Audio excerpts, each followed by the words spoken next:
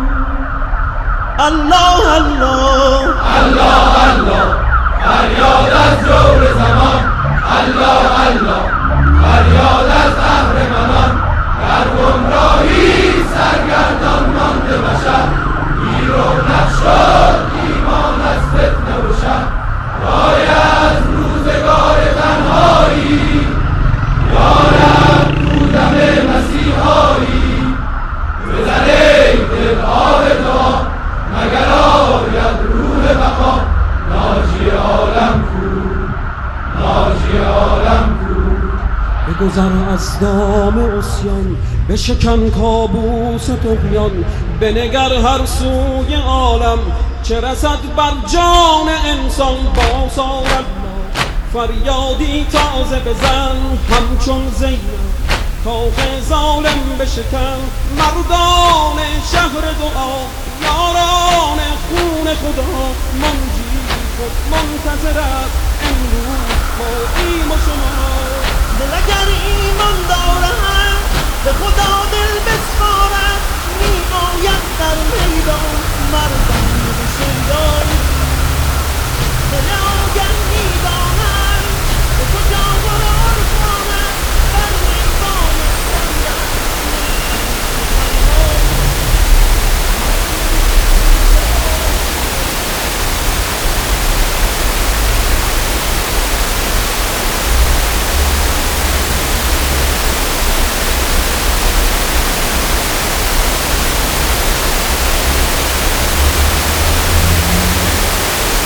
Beautiful.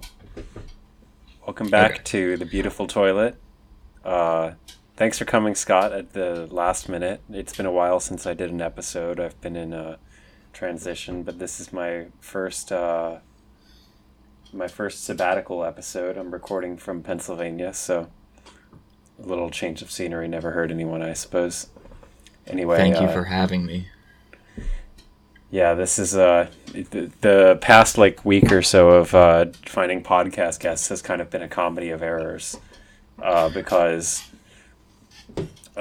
one guest ghosted me, and then Finkelstein wants me to read his book or the chapter from his book, and then we would talk about it on the podcast. So I have to the Obama chapter. Yeah. So he wants me to read that, and then we'll talk about it. And I guess I have to take my time and develop serious critical feedback. So yeah, you can't approach that man without a really substantial thing to say about the Obama chapter of all chapters. Yeah, he said verbatim to me that he prefers in-depth conversations. So that's so blunt and sick. That's awesome. Yeah. So spoiler alert, I guess, but. Yeah, no, I'm excited. I hope that pans out well. And then one of my other prospective guests got COVID and is kind of under the weather. And so I'm I don't have COVID, but I'm just sick because I've been away for work for the past 5 days, not sleeping, and then I got home today at 8 a.m. and I had to do a presentation at 4 that I slept until noon, and then I got up and put it all together, but I'm just in a fugue state right now. Mm-hmm. What kind of work were you doing? What's the gig like? I went on a mini tour type thing with I'll leave the band name out of it so to keep them out of this scandalous shit. Yeah, you don't want that band associated with the Perfume Nationalist Light. Yeah, as it's been called. Yeah. It was 2 festivals in Virginia, Virginia, which was the first one was fucked up, but the band was fine, but just the whole festival was just fucked up. And then the second one was Ohio, outside of Columbus, which was it takes place at the Shawshank prison, where they filmed that. And but interestingly, I didn't even know that was a real place. Yeah, that's what I didn't know either, and I just found that out, and I was like, oh, that's pretty crazy. That's what that fucking castle is. But yeah, the first one, despite not being at a prison, had prison food, for the artists, it was prison quality food, and the one at the prison was very nice. It was the complete opposite. So wait, is it still a prison, or has it been converted? Oh no, yeah, it's a prison. It's a federal prison. Oh, so the artist elected to do a concert at a prison like Johnny Cash, Oh no, it's not for prisoners. I don't. I was like, oh, the prisoners could probably hear the music. I mean, as far as I know, it's a prison. It looks functional. There's prison looking guards around and stuff. Mm-hmm. It looks like it's running, but it's literally right next to it. So. I'm curious, but I was like, it's probably pretty cool if you're out in the yard and you could see a festival going on, or hear some metal bands and shit like that. Is this a band I would have heard of? Based on the music that you listen to, probably not, but they're cool. They're a punk metal band, and I never saw them perform live, but my friends work for them, and they were like, yo, we need a guy, and it was and it was all cool. Everyone was really cool. It was a fun time, but it's just exhausting. It's all those so many people in that world are straight edge and vegan, even if they're not part of that scene, just because it's so much stuff. You're just constantly on the go, moving. If you're in that mode, it's weeks and weeks at a time, and it's just doing drugs or drinking. It's it gets to be a lot really quick. Mm-hmm. It's interesting. But yeah, I have to reconvene myself and sleep today and stuff. And it's my birthday today.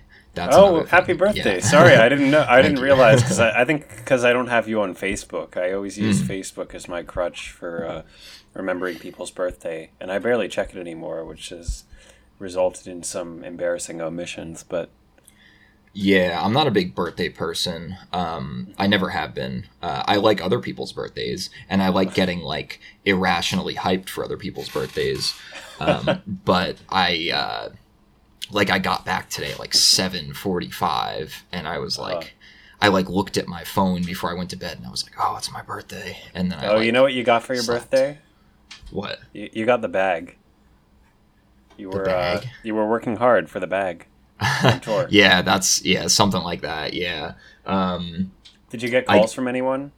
Oh yeah, I got a bunch of like FaceTimes and text messages and stuff, and I was just like not in the mood to deal with it because I'm like so out of it and exhausted. But I went on FaceTimes because it's fun, like put me in a good mood. But I'm gonna like call some people tomorrow and stuff like that.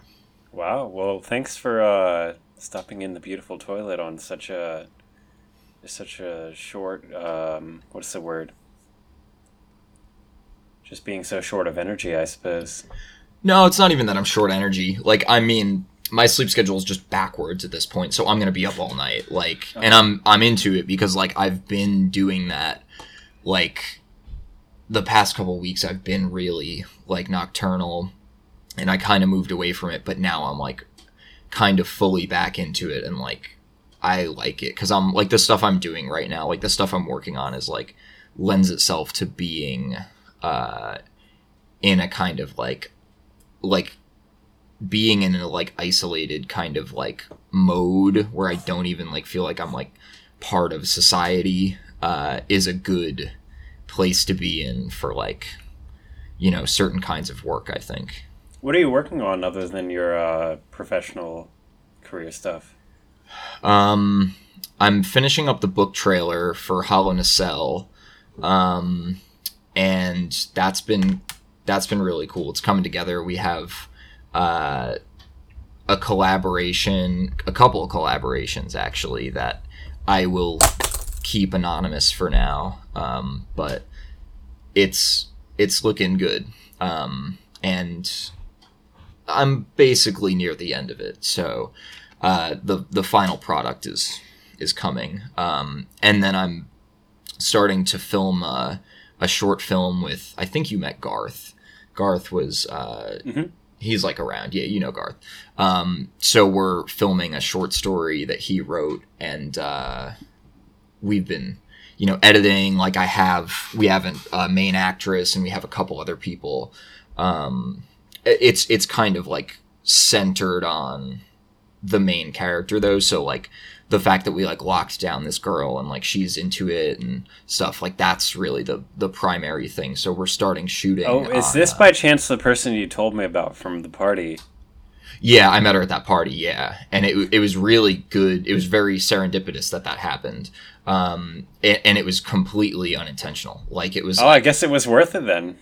Oh yeah, I mean that was a fun time in general. But yeah, that was like because me and Garth both neglected to take the opportunities that we had to find actors and actresses, and then it kind of like just like ended up working out. So and she's really into it. Like she's cool. Like I've met up with her a couple times now. We've talked about it a lot, and like it's good. So we're starting to shoot that. Like I got a new camera and everything. So we're gonna start shooting that on Saturday, and it'll probably take a couple months, depending on everyone's schedules, and then the editing will be a thing. But I'm excited for it. I'm into it. We're keeping it small, and everyone's got like a good amount of creative input. Like anyone who's involved. I mean, it's primarily us three at like the calling the shots level, but like we're open to people like keeping it like organic, as stupid as that word is. Like we're open to ideas that people have in the moment, and we're leaving a lot of it to feel out on the set, and do it like that. Oh, good. I've given a passing thought to adapting my poem 24th December 2019 as a short film. Is that the Just Kanye? yeah, the Kanye West poem. So you're gonna And hire Kanye? no, I would have to play Kanye West.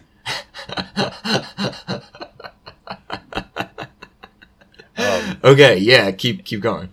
I don't know. It's like a Would bit you out of how would you play Kanye? more or less as myself. Okay, so you wouldn't like put on a costume or I don't know. It's just, this sounds like a trap. I wouldn't do anything that that bell hooks wouldn't approve of. it would be okay, it would be a conceptual piece, yeah. Yeah, Yeah. I like it. Yeah. Yeah, someone just like approaches me like dressed like I normally dress or whatever, like, oh, hello Kanye, will you sign my copy of Jesus is King? Yeah. And I say yes, because I am Kanye West, and therefore I would be the one to sign the copy of my own album.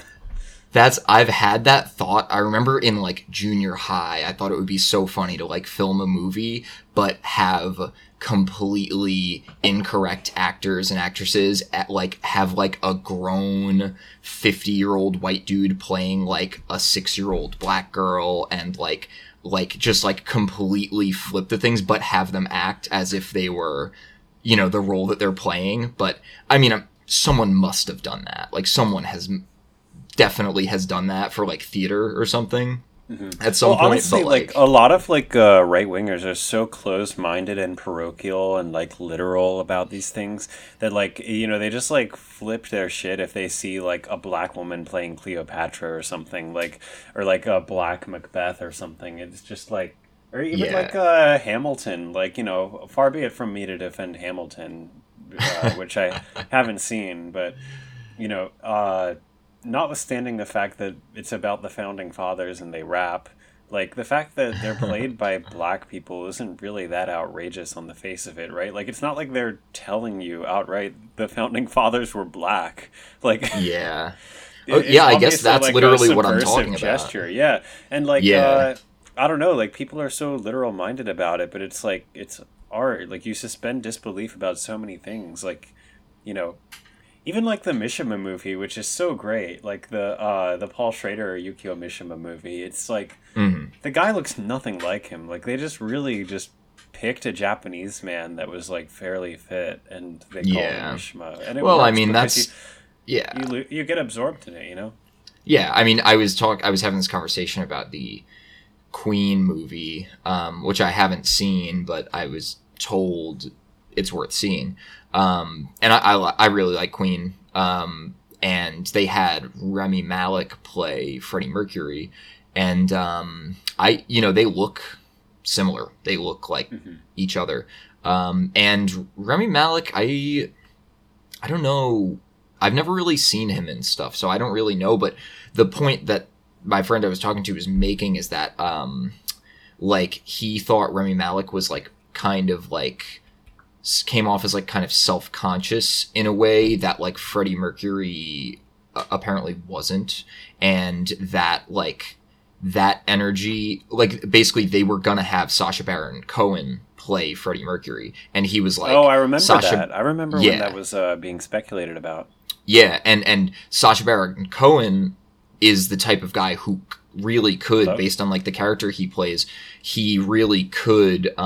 Sorry, I just you just cut out for a minute. Oh, did I? Oh, yeah, right after you said Sacha Baron Cohen.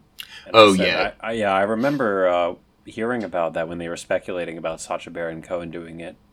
Yeah. So like the point my friend was making is that Sacha Baron Cohen is like the type of guy who, when he's in character, really goes like all out in the way that like he could play the energy of Freddie Mercury. So it's kind of unfortunate that they didn't have him play, Freddie Mercury. Granted, I haven't seen the movie, but it's it is weird casting, and I've been thinking about it more because I'm like casting people for this short film. And granted, I'm not casting people to fulfill a pre-existing role the way that you'd be, doing Freddie Mercury or something like that. But like, there's so much you have to think about. Like, there's like, it's really crazy, like the idea of like physiognomy and stuff like that, and what someone's physiognomy conveys, and how people get 100% typecast into specific niches just based on the way they're, you know, perceived at face value, or, you know, even the like intonation of their voice and stuff like that. So it's like, it really is, it's just crazy, you know? So, what like roles has Sacha Baron Cohen done?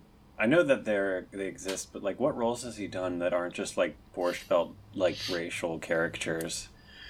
That was actually, I actually don't know, because I was like, has this guy like done movies that I that feel like aren't, I've seen comedy? him in like serious stuff for sure, but I can't think of any right now. Yeah, I mean, he's like, I'm like I'm like a little conflicted about the whole thing, because I'm like, yeah, fuck that guy. Like, I don't like, you know, but I mean, I also respect like his like energy in a way, like his like intensity.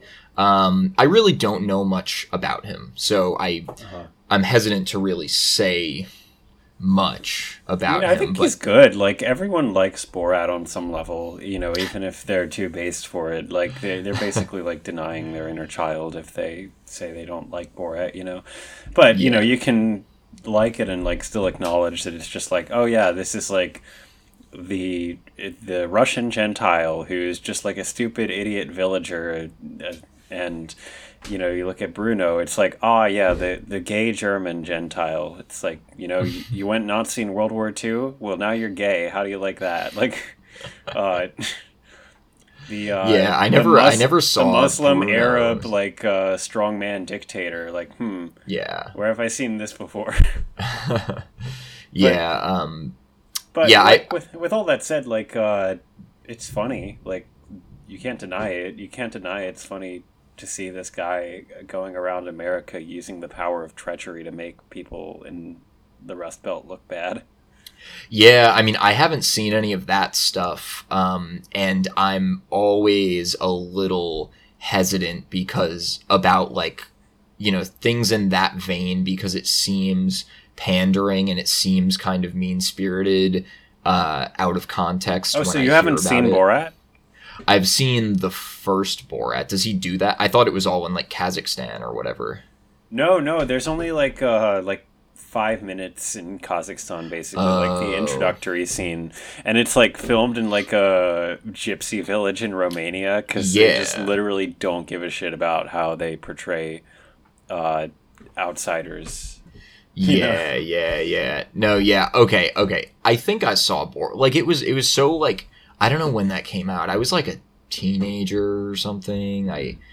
Or maybe I was younger than a teenager. It just like didn't really register in my brain. What year was that? I would have been like 8 years old at the time it came out. I think I watched it like several years later, because you know, it was like one of those movies like that you're not allowed to see. No, I mean, I was allowed to see it. My parents were pretty laissez-faire about what I would watch for the most part. Yeah. I was just talking to my mom earlier today about how she let me watch Epic Movie when I was a kid, like the slapstick parody of like every movie that was out in 2006, basically. Yeah. And she said, I made a lot of mistakes. Same. My internet connection's unstable. I don't know if I'm gonna. It should be fine. I think it's like raining out here. I don't know. Like, I just saw lightning. We'll be fine. We'll be totally fine. I hear you just fine, and I guess the internet connection is, or like your internal audio feed will record regardless of the internet connection. Oh, that'll be fine. Yeah, don't worry about it. Yeah, but yeah, didn't the Mishima movie? Didn't you show that to the kids in the mosque? Yes. That's yeah. I guess that's our segue. Showing Mishima Life in 4 Chapters to the Muslim homeschool students. Did you show them all 4 chapters? No, I redacted the parts with naked people. So you showed them like that's the vast haram. Majority. Like, Yeah, yes, that is haram. Yeah, I didn't want to show anything haram. I wanted to be respectful of their traditions and stuff, and I had to be pretty adamant about setting up boundaries, since they would go out of their way to talk about masturbation and stuff with me. So yeah, they were just typical like middle schoolers. Like it's really funny that one of the funniest like dynamics about that place was like the fact that these were just like internet Zoomer kids. Like, I mean, they're probably different than even Zoomers. Like, they're Generation Alpha or whatever they're calling it now. No, I think they're Zoomers. I think they are. Like, because I'm like the very earliest of Zoomers, and they're the very latest, which I think is like part of what made it so interesting. But I guess before we go too far into the weeds of the mosque experience, I should summarize. Yeah. So you're like a veteran of the Islamic, like Turkish private education system in New York, basically. Yeah. I guess we shouldn't name specific corporations or whatever they're considered, but, but yeah, that was my first job out of college. In case our Turkish friends are among my like 20 listeners. Among your rabid, salivating, cloying fan base. Yeah, but so yeah, you worked with a Turkish school for a while, and then one of your former students recruited you as you were en route to Oregon to come back to New York and design a curriculum that never manifested for these like helpless like Islamic students, most of whom are for some reason either like sub-Saharan African or Thai. Yeah, yeah, that's so. Yeah, the you before we get it twisted, it had nothing to do with a failure on my part. It was I did all the work. Yeah. It was just never purchased from me. It was never utilized. They essentially asked for one thing and then last minute flipped the script on me and went with a pre-designed homeschool program. But yeah, I wasn't on the way to I was about to go to Oregon. I was about to literally, my car was packed, like moving across the country, going, tree just fell on the car, got a new roof, like ready to go. And you're on your way to the Capitol Hill Autonomous Zone.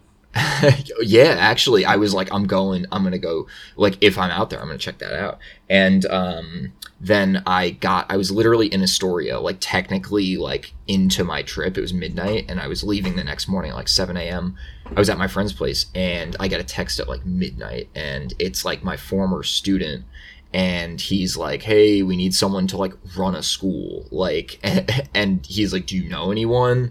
And I was just like, what? Like, this was the beginning, or no, it was like 5 months into COVID, and like my job ceased to exist. Like, they just like cut all the contracts and stuff, and because it was freelance, so they you know, got rid of the freelancers. I think they sold the studio and everything like that. So it was like, I was like, oh man, like, that's crazy. And I got on the phone with them at like midnight because they all stay up like really late.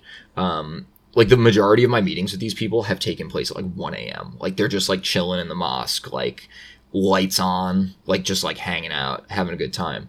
And so I get this phone call and I talk to them and they give me like a price and, you know, all this stuff. And I'm like, let me come by in the morning. So I postpone my trip a day and I go, and they tell me all this stuff. And I'm just like, oh man, like, that's crazy. Like, maybe I should stay in New York. So I'm like, okay, I'll reverse the plans. I'm going to like figure this out. And I go up to Maine for a month. I do the hermit mode, which is literally a year from today. Like, I had my last birthday up in Maine for a month. And I came back the 15th of September. So I came back I go up to Maine, whatever, and I build the curriculum. I spend like, you know, I spent like two 40-hour weeks on it. Like, you know, I built a substantial thing, and, you know, I don't want to get into the minutia of it, and they wanted to see it, and I was like, yeah, here it is. Like, here's some of it. I'm not going to send you the whole thing because you didn't pay me for it yet. Like, that's how it works. But I'll sit there and describe it on the phone to you for hours and hours, like whatever. Mm-hmm. And then they ended up, they were like wishy-washy about being in contact, whatever. And basically they went with another thing, and I was like, well, I'm in too deep at this point. Like, I'm just going to do the job. Like, whatever. I'll be the teacher. And And then I got you on board, and Right. then the rest is history.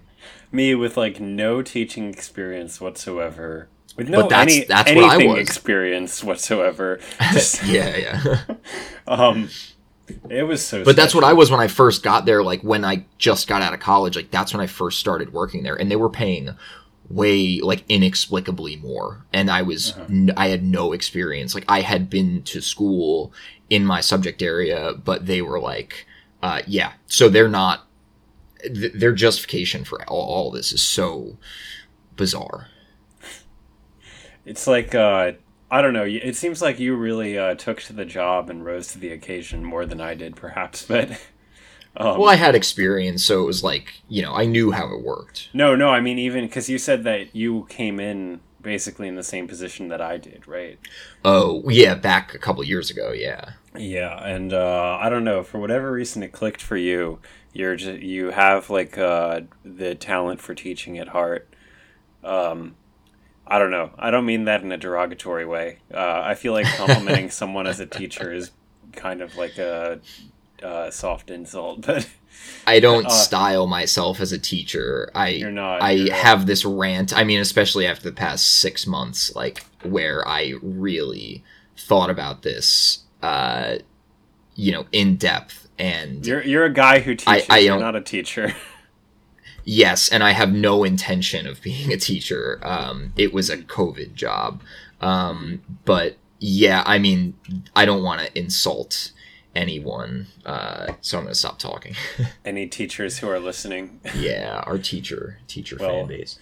That's the thing, like mass public education is like a relatively new phenomenon, and like rolling out a legion of teachers like nationwide is a relatively new development, and it's like, especially in that format, like big classes, it varies from place to place, but like really like the bottom line is just like straight up one-on-one tutoring is the best, and having someone who like works in a field or has like, the energy in their subject matter, it's like how many people are teaching you to write and they don't write themselves, or they like stopped writing years ago and they're not actively involved in it. It's like they, there's a time and a place for it, but like that they also, the weird thing is like part of teaching is teaching the wrong thing in a way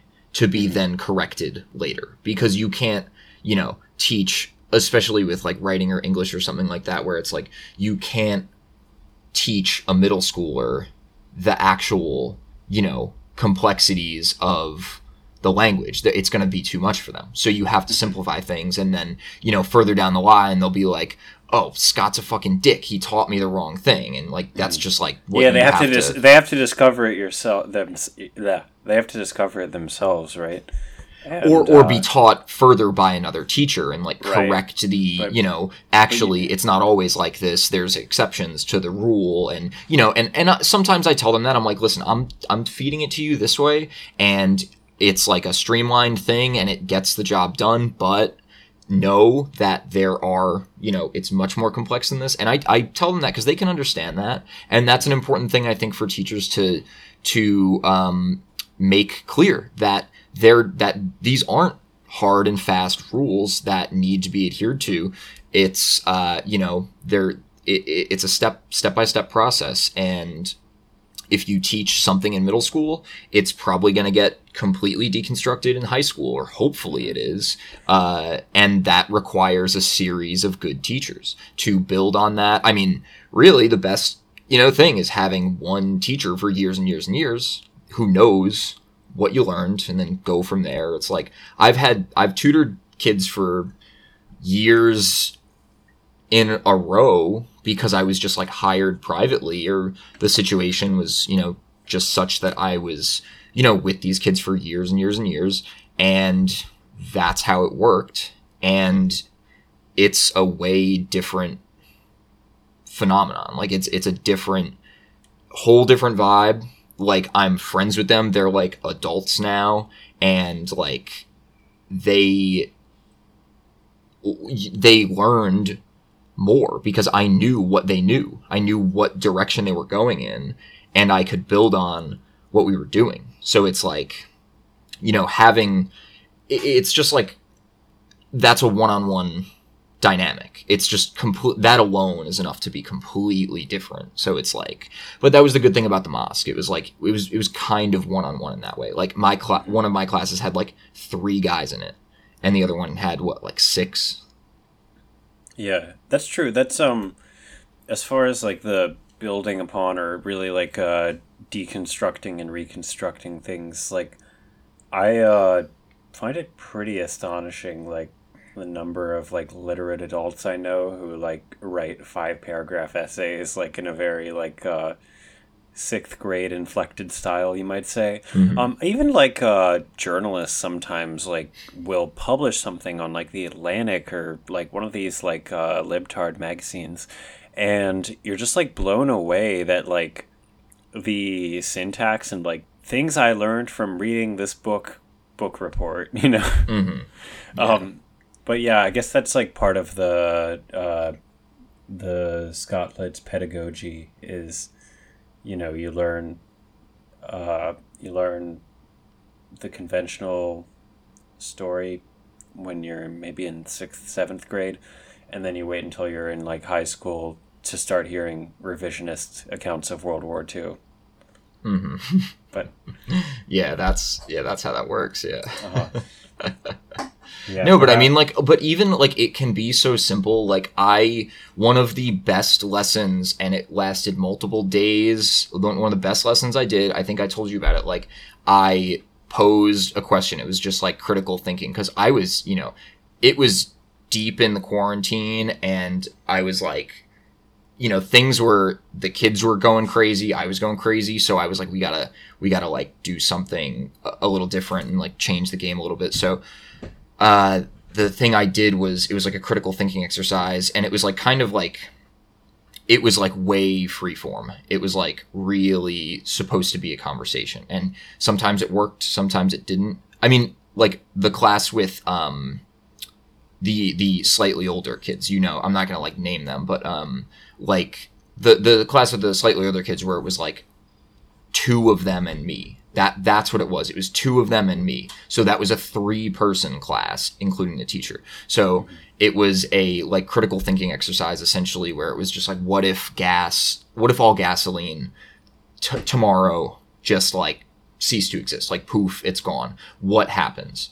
And they like, you know, obviously there's a million directions you can go in that. And they at first didn't really know what to think of that. And I was just like, well, think about it. Think about all the implications that has. Think about that, like, you know, obviously cars, and then whatever's powered by gasoline, you know, all these different things. And it eventually, we just kept going with it, because that class was 2 hours straight. And like, we talked through the break that we would have, and it just became a conversation. It was like basically me asking questions whenever, you know, whenever they got to a certain point, I would, you know, provoke them a little bit more and be like, it essentially ended up being like a start from scratch situation where it's like everyone essentially goes to the farms and they hire people and you develop little things, and like it became this whole thing. I was writing it down the whole time, and it's like you develop, you know,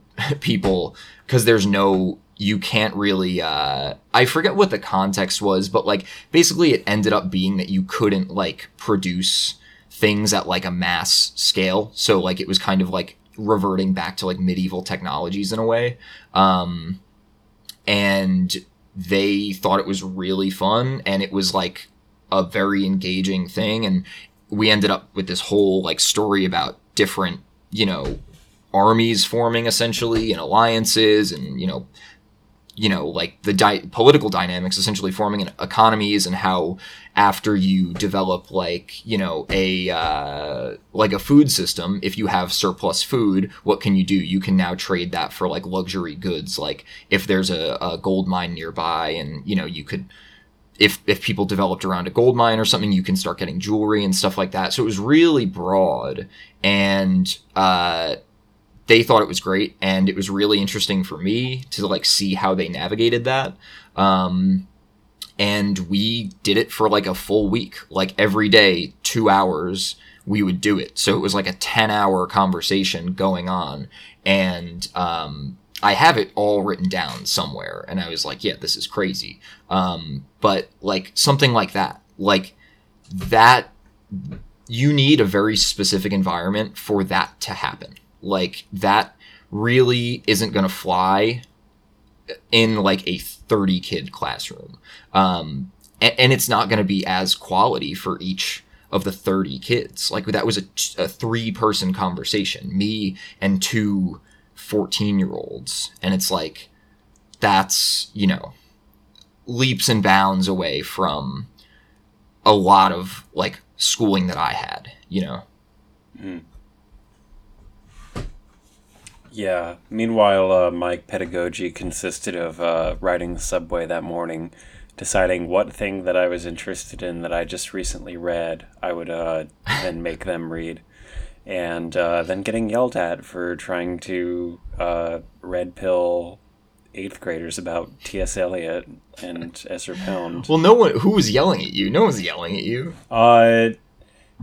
We'll call him H. He's like a lanky Indian. Yeah, boy. I know who you're talking about. He's Yeah, Pakistani. He also got kicked out of the school for punching the principal in the face. Oh, I thought, okay. So one of the like, students yelled at you. Who cares? That's like, what yeah. Yeah. Oh, but it was relentless. I couldn't get like a word in it. We would read one line, and then it would be like a chorus of like, "Yo, Mr. Nicholas, T.S. Eliot is trash. Why are we reading T.S. Eliot when we'll never actually use this?" Yeah, that's like, that's the thing. I mean, I've been out of it for so long that like I can't even think of like how I respond to stuff like that. It was, I don't know, like that's the weird thing about teaching stuff like that, where it's like, and for that reason, a lot of the time I would just completely avoid doing it because I was just like, I know it's not going to work. Like I know they're not going to care. You can't convince these kids that are in like a, you know, basically in their like their home, because it was a live-in homeschool with no differentiation between the classroom and like game room, where it was like, oh, my laptop's here now I'm playing Fortnite for 4 hours, and then the teacher comes in, it's like now it's a classroom suddenly. Like the environment was really like unfortunately not the best for that. So you like it did involve feeling it out, which to see what worked, you know, and like it is a stressful thing because you're just like, oh man, I'm not doing it right. Like I like, you know, it's your time with those kids and you're responsible for it. So it's like a big like burden to like wrap your head around. But really just like being in a room with like an older, intelligent person in itself is kind of a big learning process. Like just being there and interacting with like someone who's willing to like talk with like a kid on like a, you know, adult level, and it's like, and you're not like a moron, like you're not like a like you're actually intelligent and I'm actually intelligent, and we can like sit there and we know how to like interact with these like dumbass middle schoolers, but like we're not gonna like be stupid with them. Like we're just gonna like treat them like little adults basically. Like that alone is like a big learning thing for them. So it's like even if you don't like get the content across or like have a successful lesson, like that can be very productive in a way. Mm-hmm.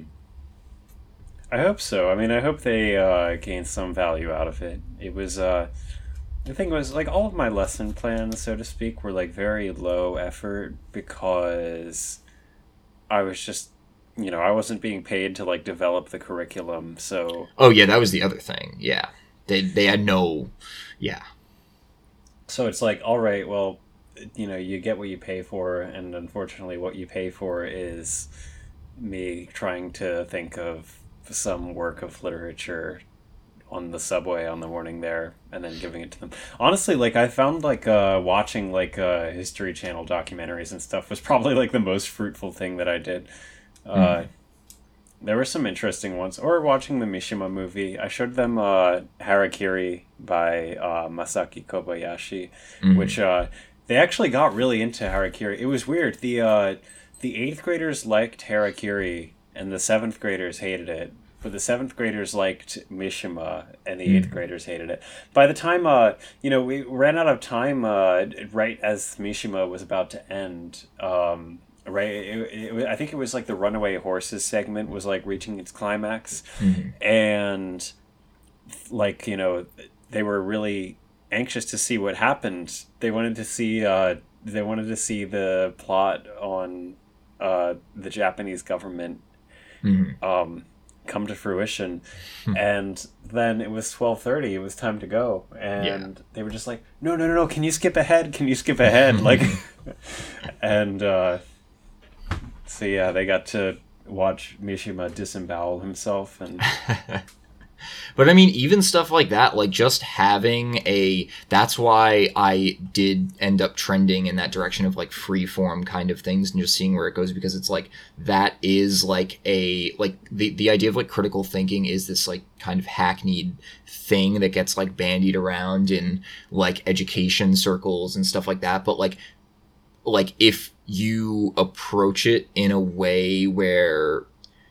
like, an intelligent way, and you guide it in the right direction, like, anything can be that. Where it's like, as long as you have these kids' interest, it can be that. That's why a lot of projects I ended up doing were do whatever you want. I had them write about anime. I was like, if it's going to get you interested in it, then let's write about it. Tell me, like, explain the plot and the character dynamics of an anime or a movie or something like that. And they would pick it and they would write about it, and they'd write gigantic, massive essays, and like, end up like writing like fan fiction and stuff. And I'm just like, it's fine. Like we can make this a learning experience if you're going to write about, One Piece. Like, they a lot of them really liked that. So I was just like, yeah, like, explain a plot arc or something like that, or explain like a character arc, and, just like how it works. And that is a productive thing to do. It's not like you don't have to force them into, writing about some shit that they don't care about. Like, because it's never going to work, especially in that environment. Like, especially in that environment where it was like pretty crazy with like no disciplinary structure. It was just like, if you're being crazy, eventually get out, but it's not gonna. Yeah, if you're being crazy, they eventually just come and beat you and then let you come back and act crazy again. Like, yeah, it was really the structure of like administration was really a kind of failure in that way. So and eventually I realized, because it wasn't like that at the other school, like, at all. So this one, it was a learning curve for me too. So I had to like feel it out and just be like, it honestly gave off the vibe of like being like a shit show run by 19-year-olds, which it kind of was. Yeah, that's in a way the way it was. Yeah. Like, and I'm in contact with them again, and I, asked for a whole bunch of money, and I just put it on the table. I was like, listen, if I'm like, my other stuff is back, like, I need this much at least. Like, that's my minimum to make it worth it. And they're like, I'll talk to the board. And I'm like, what board? The board? These like other 19-year-olds in like these like ill-fitting suits, like, that are literally my former students. They're gonna decide how much I get paid now. Like, yeah, go talk to the board. And then I text them. It's been like 3 weeks now, and I hit him up the other day. I'm like, yo, did you talk to the board? And he's like, I'll get back to you. And I was like, oh, okay. Like, it's possible that they would come back and hit me with that number, but like, it's possible, and I would go back, because I do think it's a fun job, and it's regular, and it suits my schedule right now and everything. But we'll see. Yeah, the interesting thing about the kids, and as I said, they're like the latest Zoomers, I believe, and I'm like the earliest Zoomer, more or less. I'm 1998. They're like, they would have been born circa 2007, like 2015. What? No, I was making a joke. Oh, yeah. Yeah, so, yeah, I mean, they're just, like, 10 years younger than me, basically, but, man, what a difference 10 years makes. They're... To me, it almost seems like they're a very accelerated kind of, form of, like, the Zoomer archetype, but maybe that's just because I'm, like, a little bit distant from it, being, like, a borderline millennial. But, you know, like, the pure, like, Fortnite, like, dabbing, like, Juice World kind of energy is something that it makes me feel old at 23. Yeah, they seem to be particular. I mean, think about how much time they actually spend on the internet. Like, they're just kind of let loose on the internet. Yeah. And they have their own internal, like, that's haram, like self-policing kind of, which, you know, seems to maybe, like, keep them not totally, like, in the depths of the internet, but, like, also, like, they've said some, like, crazy stuff to me where I'm just like, oh, you guys, like, I get it, like, you know. Yeah, and, like, that's the other weird thing about it is, like, even though they are this, like, accelerated Zoomer archetype, they're also, like, sincerely pious in many ways, and, like, really actually Muslim, and, like, but in a way that's, like, totally not contrived, that's not memed, that's just, like, authentically, like, they're, like, yeah, like, we listen to music, like, I love Juice World, but it's also haram, but the jinns made me do it. But also, like it's not, like, totally disingenuous either, because, like, they do have, like, this kind of, like, you know, internalized guilt about it, and, like, it's always, like, a matter of dialogue with each other and with the self, and, like, kind of, like, mapping out those religious beliefs in, you know, in a society of infidels, and, you know, what that means and how to engage with, like, being, like, hyper online Zoomer cultures.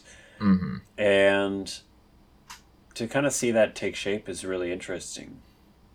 Yeah, because that was that is, I think, like, the most interesting dynamic about that place. It was like, you have kids who are legitimately, like, very Muslim. Like, they are, like, very Muslim, and simultaneously they are, like, internet brained, like, in every sense of the word. And, you know, like, I would hear, again, I'm not gonna name anyone, but, like, one of my favorite students from the younger class, who was much more mature than the other ones, he would, like, shut kids down a lot of the time on, like, moral grounds if they were really doing, you know, like, if they were making fun of a kid without a basis for, you know, doing that. Like I would let, like, you know, gentle, like, poking fun at each other happen, because I'm not going to be, like, a maniac, like, yeah, but, like, I'm not getting, like, paid enough to kind of emasculate the space with if I depriving it of its masculine aggression. You're gonna make them hate you if you do that. Like, it becomes very clear. And, like, that's the thing. Like, as soon as, like, I had to shut a kid down one day, I don't even remember the context, but I don't want to say I just shut him down. Like, I was just like,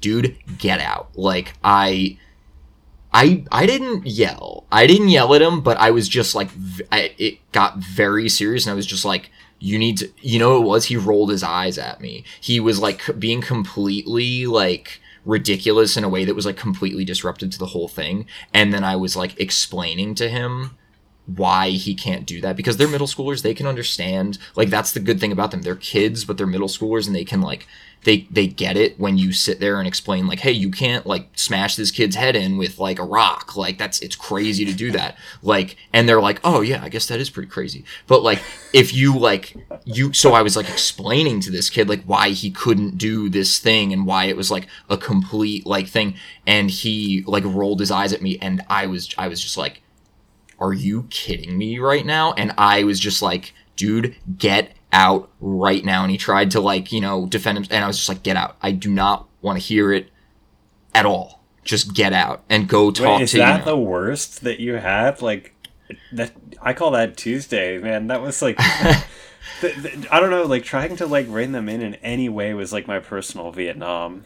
Yeah, I mean, it is hard, but I would like, I don't know, I was pretty stern with them about a lot of things, but as soon as, like, I recognized a, like, multi-week long shift after that, because I had control over, like, the class for the most part, but, like, after I did that, they were, like, they, like, fell in line in a way, and it wasn't even, like, because they were scared, they were just, like, damn, like, whoa, that's, like, crazy to, like, see, because for a long time when I was younger, I was, like, kind of wary of, like, getting serious like that, and it's hard because you don't want to, like, be a dick, and it's not even that I was being a dick, I was just, like, getting serious, and it's, like, pretty aggressive to just be, like, you know, get out, like, you get out of my face, like, are you kidding me, like, rolling your eyes at me, like, that's, like, that is outrageous, and to get like that is, like,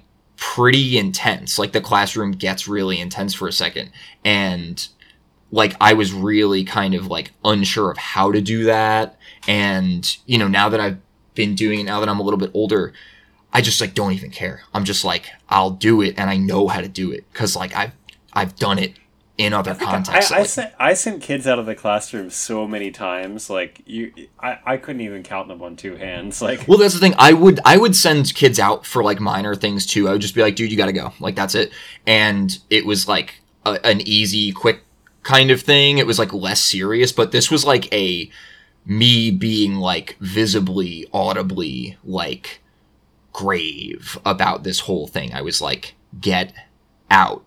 And he left, and, you know, it changed the dynamic in the classroom for, like, kind of, like, weeks, and we got a lot of good lessons. Like, the kids paid attention, and they had, like, fun, because they were like, oh shit, like, you know, we're doing it this way, and, like, this is serious, like, you know, stuff like that. So it ended up being, like, weirdly productive to, like, I don't want to say make an example of him, because that sounds aggressive, but, like, that's kind of what happened. Talk. Yeah. Yeah, that's what I mean, where it was like, but he was being ridiculous, and he was doing something that was really, like, out of line, and then to be completely, like, rolling his eyes at me as I was, like, you know, talking to him directly in the face. It's like, and I would make that point, I'd be like, look me in the eyes when I'm talking to you, like, that, stuff like that, and, like, some kids, like, couldn't do it, and it, like,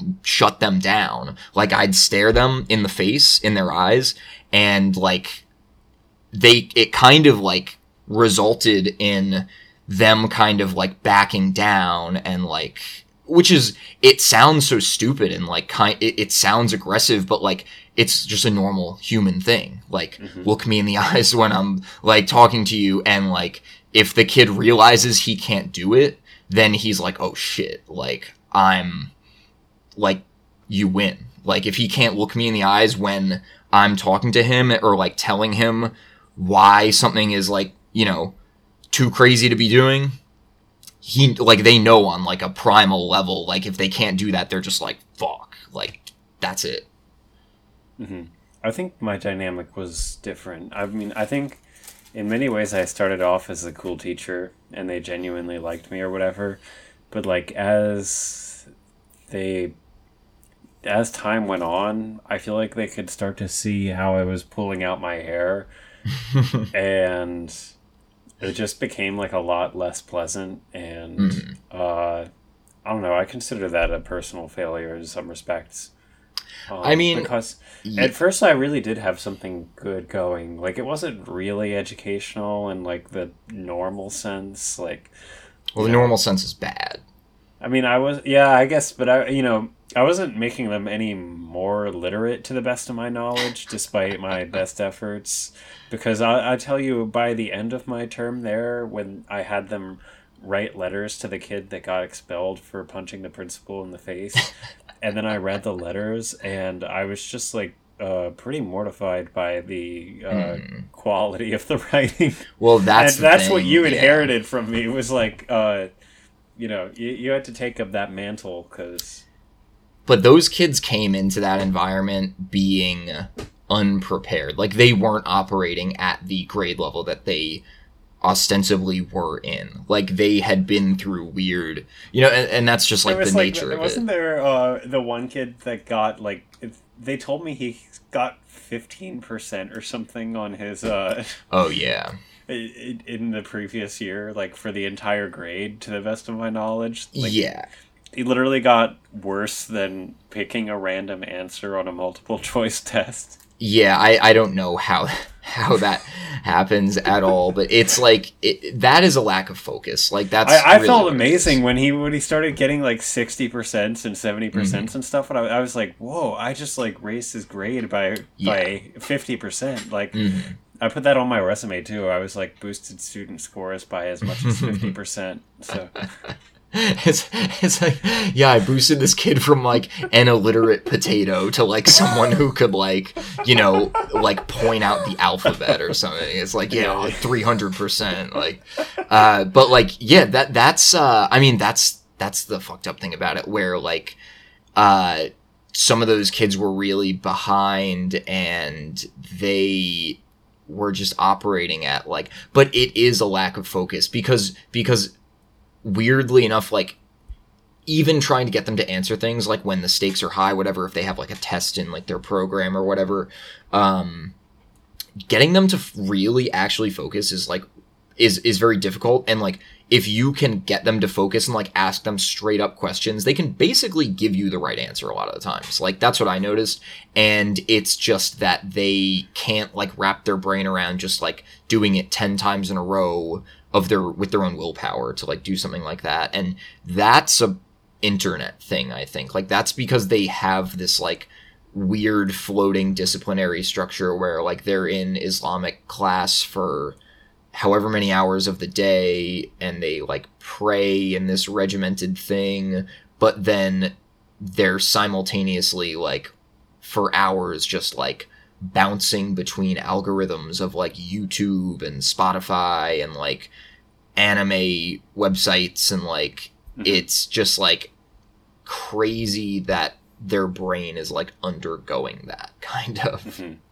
Yeah, we're witnessing the results of it in real time, and it really does kind of like put a point on like what's salient about Generation Z. And how unprecedented that is. And like, I think it really kind of creates a cohesive narrative for me about like a lot of the behaviors that we associate with that generation. Yeah. But I do find like the way that they engage with religion to be very interesting and organic, and it kind of shows to me that this thing is kind of anti-fragile, or you can like put it in like this really like perverted like decadent like internet society, whatever, but it still is like fundamentally Islamic. Like, it still is like a true tradition that is an impact on their life. And yeah, I just thought that was kind of interesting to watch. And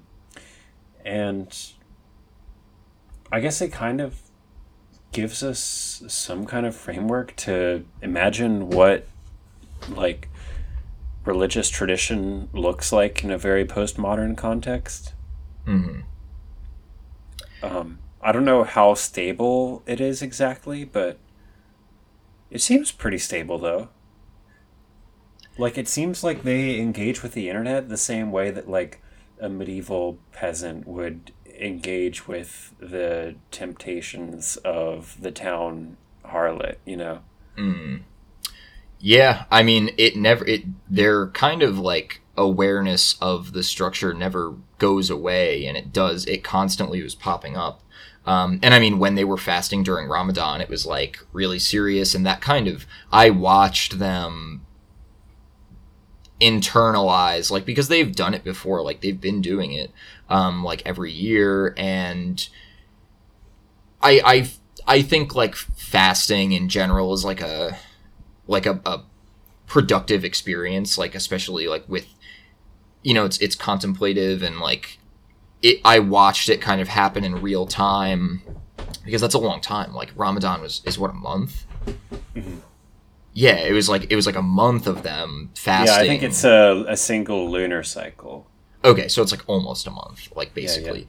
But yeah, I mean, it was like they did become much more like pious in a way during that period. And I mean, they were kind of like just low energy in a way, just because they were like kind of wiped out from that. But like, it was crazy to see that. And like, I never did it, but I was always like in my back pocket. Like if they really get crazy, like I could just like bring in McDonald's and just like set a bag down in front of them, and like it would be really messed up. That's why I never did it. It never even like really actually crossed my mind, but I was just like, that's a crazy trump card to do that, because they would ask me not to even like drink water in front of them, and I was just like, yeah, that's fine. Like I'm not gonna like taunt you with that.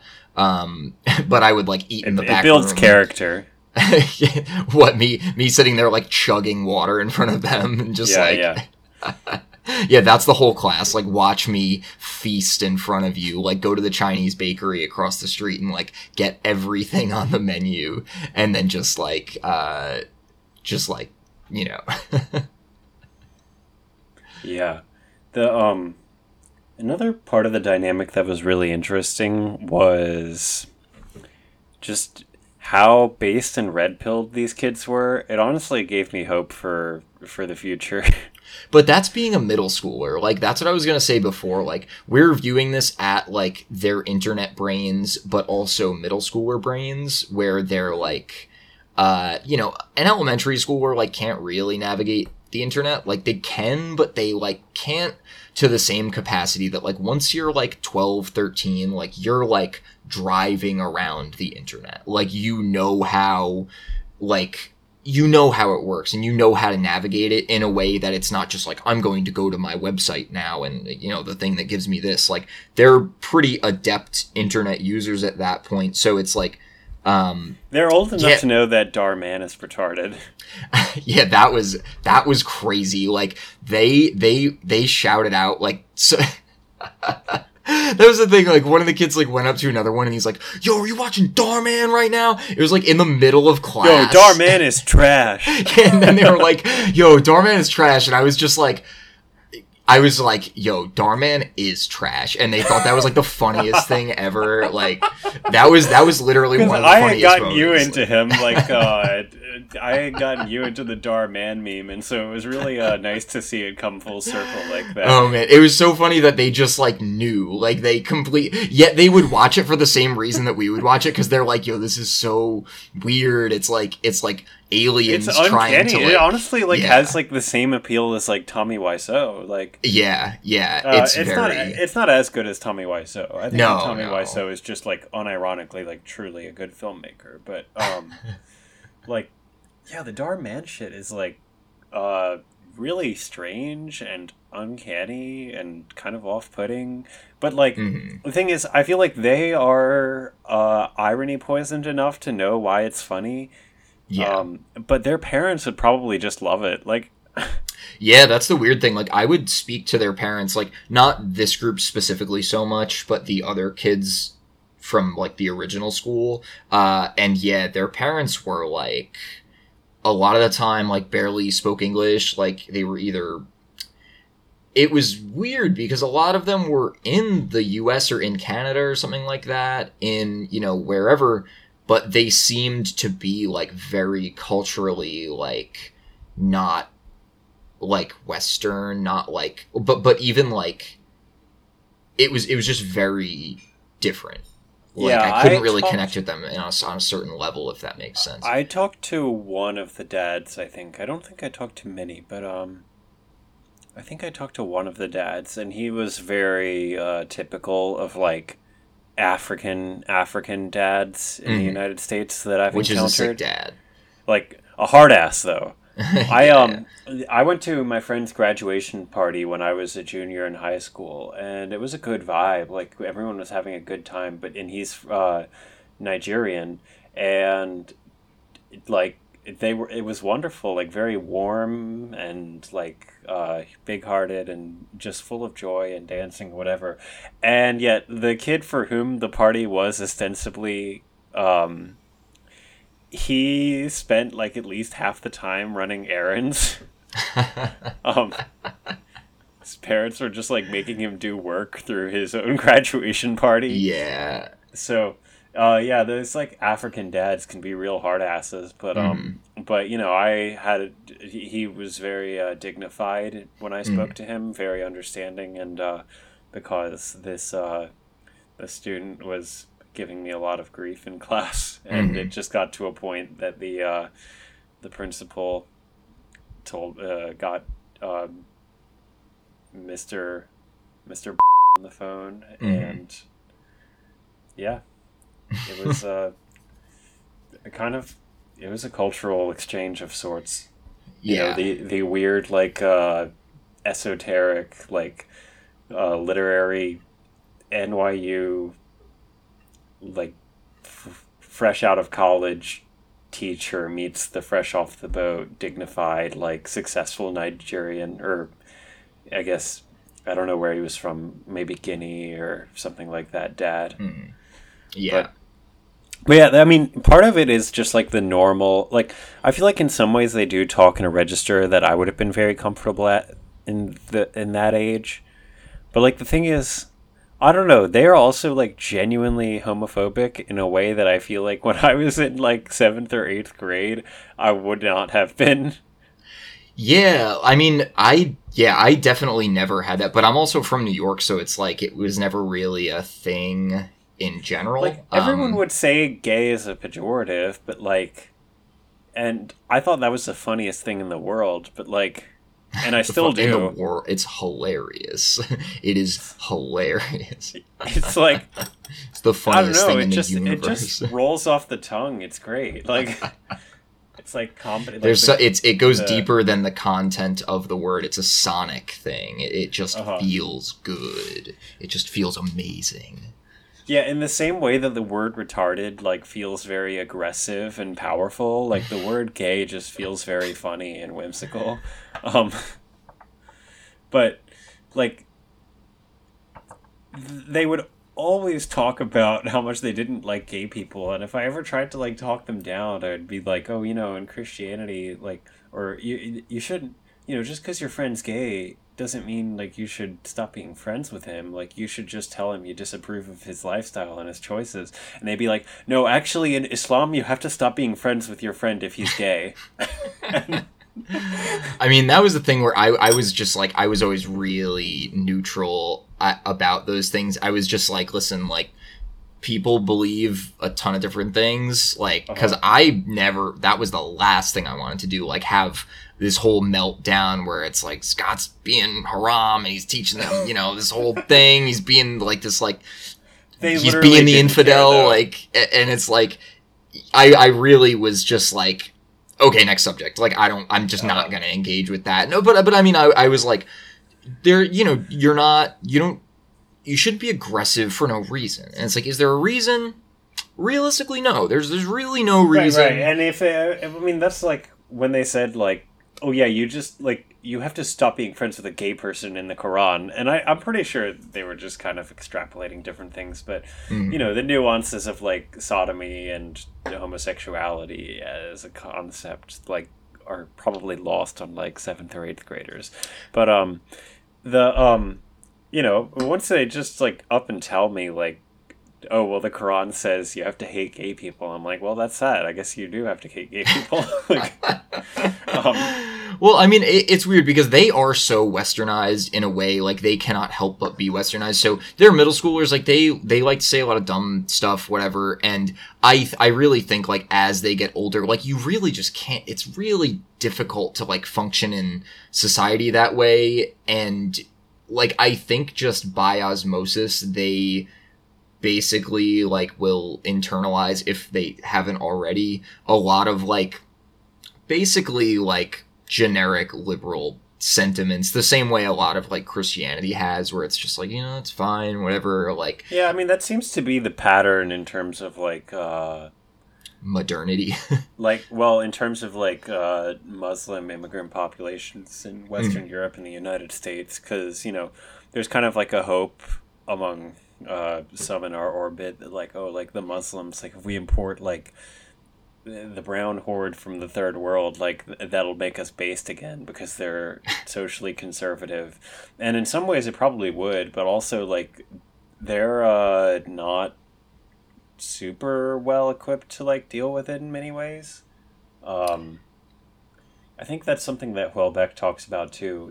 In the Elementary Particles, actually, he says like the Muslims are actually like worse off in many ways because their system is not as complete. It's I mean, this is also him being polemical when he's like, oh, it's the stupidest religion, like that's I think like him being provocative, like I mean, I think he meant it, and there are definitely times when I sympathize with that. I don't know, what would your pick for the stupidest religion be? Like, I don't know. I've never been asked that before. Buddhism is the worst. Like, but I'm least attracted. I don't know. I think it has merits, but it doesn't appeal to me because like the nihilistic elements of it. And like the yeah. Like, but it's smart. Like I can see how someone comes to that conclusion. I think it's like it collapses to kind of like a radical choice and like an assumption in value theory, and that's kind of my grievance with Buddhism. But like, I can very much see how an intelligent person would be drawn into it, and how you can develop a tradition that is rigorous and contingently meaningful out of Buddhism. Yeah, whereas, I don't know. Islam, like the great Muslim philosophers, like the great Muslim theologians, like they were great really in spite of Islam, in my view, rather than because of it. Whereas, like, someone like Aquinas, I feel like he is like building, or like St. Augustine or whatever, like they're building on a Christian tradition, and it informs their work in a way that like someone like Averroes, I think he's just doing philosophy in spite of the Quran in many ways. Yeah, I've never engaged with like the theological elements of it really, so I don't really want to speak in any capacity on that. But I mean, I've never read the Quran either. So yeah, I mean, but there is something I don't, like if you go into a mosque, like there is something like powerful about it. Like even the one that we were at, which was, basically a nondescript building from the outside in Brooklyn, and then you go inside and the actual mosque portion, I mean even the kitchen was like, the classrooms had big mosaics in them, and like that is something where I'm like, this is something that is like a kind of like fundamental good, I think, like this like impulse towards like kind of objectively beautiful things, like by using geometry and like architecture in such a way that it's like evocative of like a powerful sensibility that even me as a non-Islamic person, like anyone can walk into a place like that. I think there's a lot to recommend about Islamic art in many ways. Islamic aesthetics have a certain gravity and power to them, and I think that people are right to recognize that. I guess my critique is that it seems to lack philosophical rigor in many ways at its core. But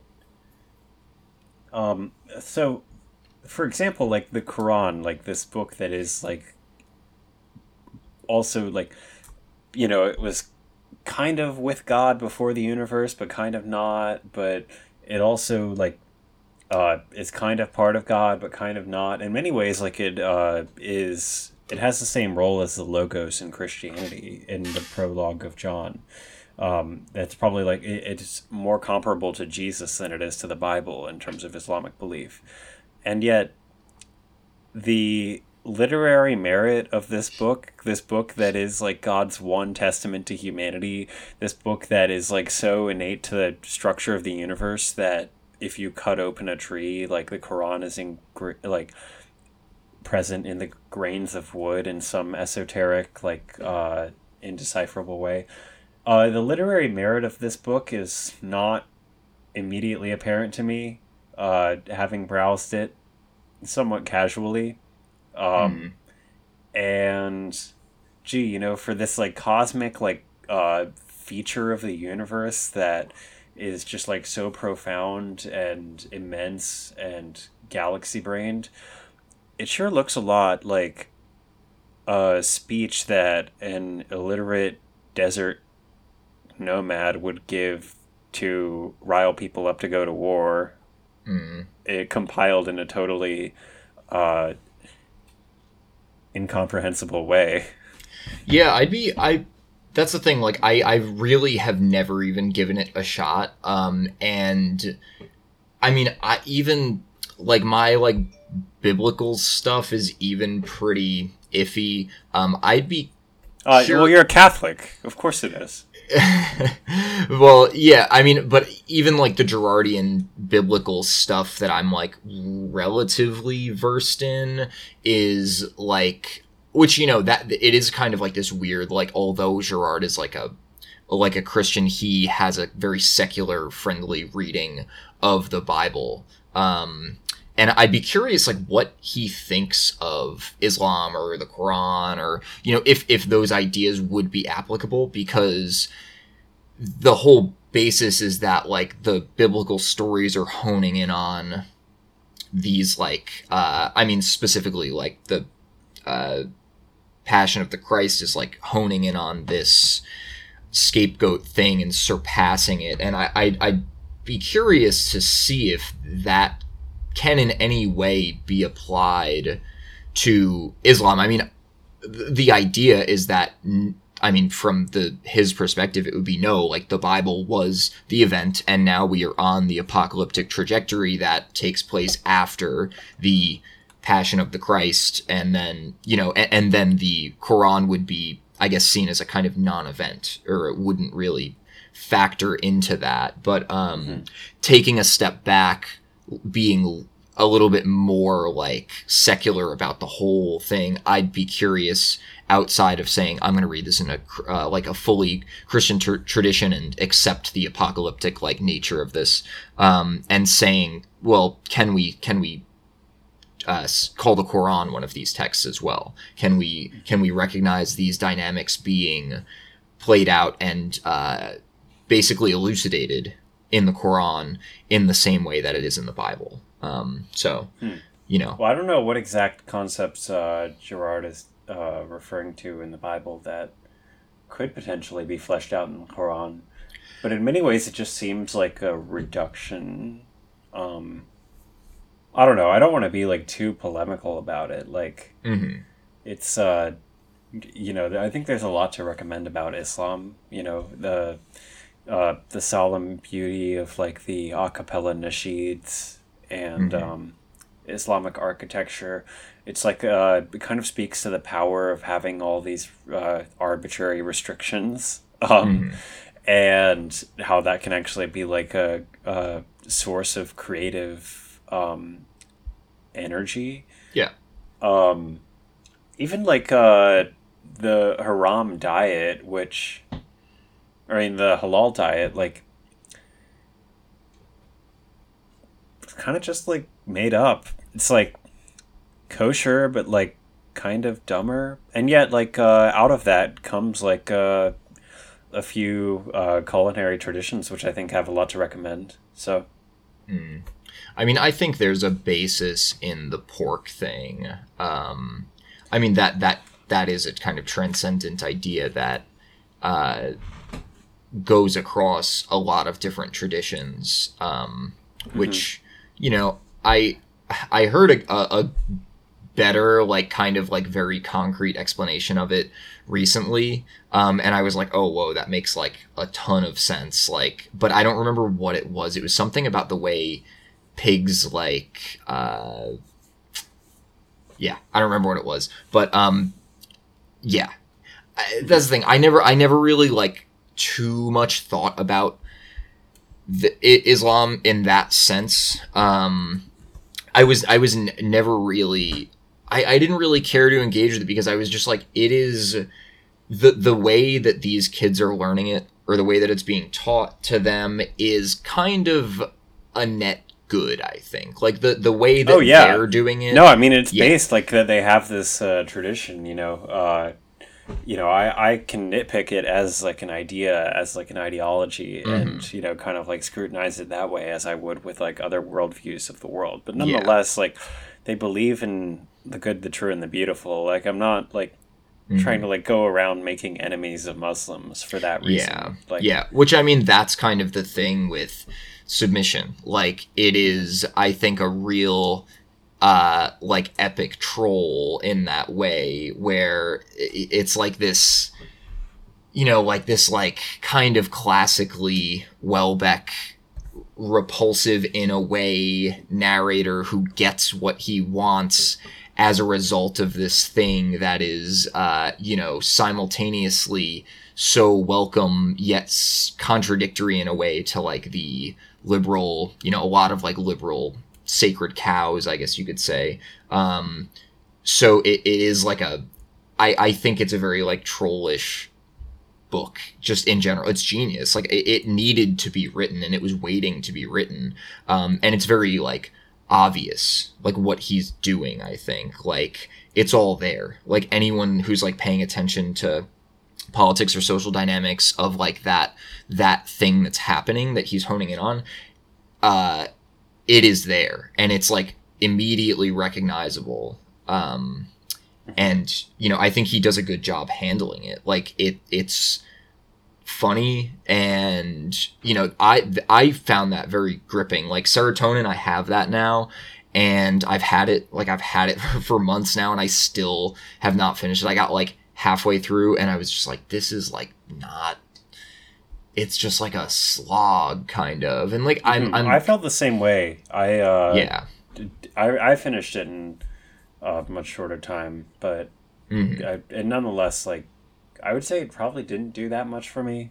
I kind of liked it, like, but definitely didn't just like hit me as immediately.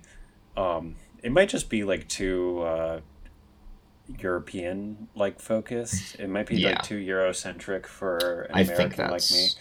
But I don't know. Our friend Petty Bourgeois Protestant, as we'll call him, he said that Serotonin was his favorite because it's about how you could like waste your entire life like not doing anything, and like how it just like the kind of like paralyzing effect of inaction. But yeah, before we get too into the weeds of Welbeck, I would like to take a bathroom break, if you would permit me. Okay. Yeah. Much obliged.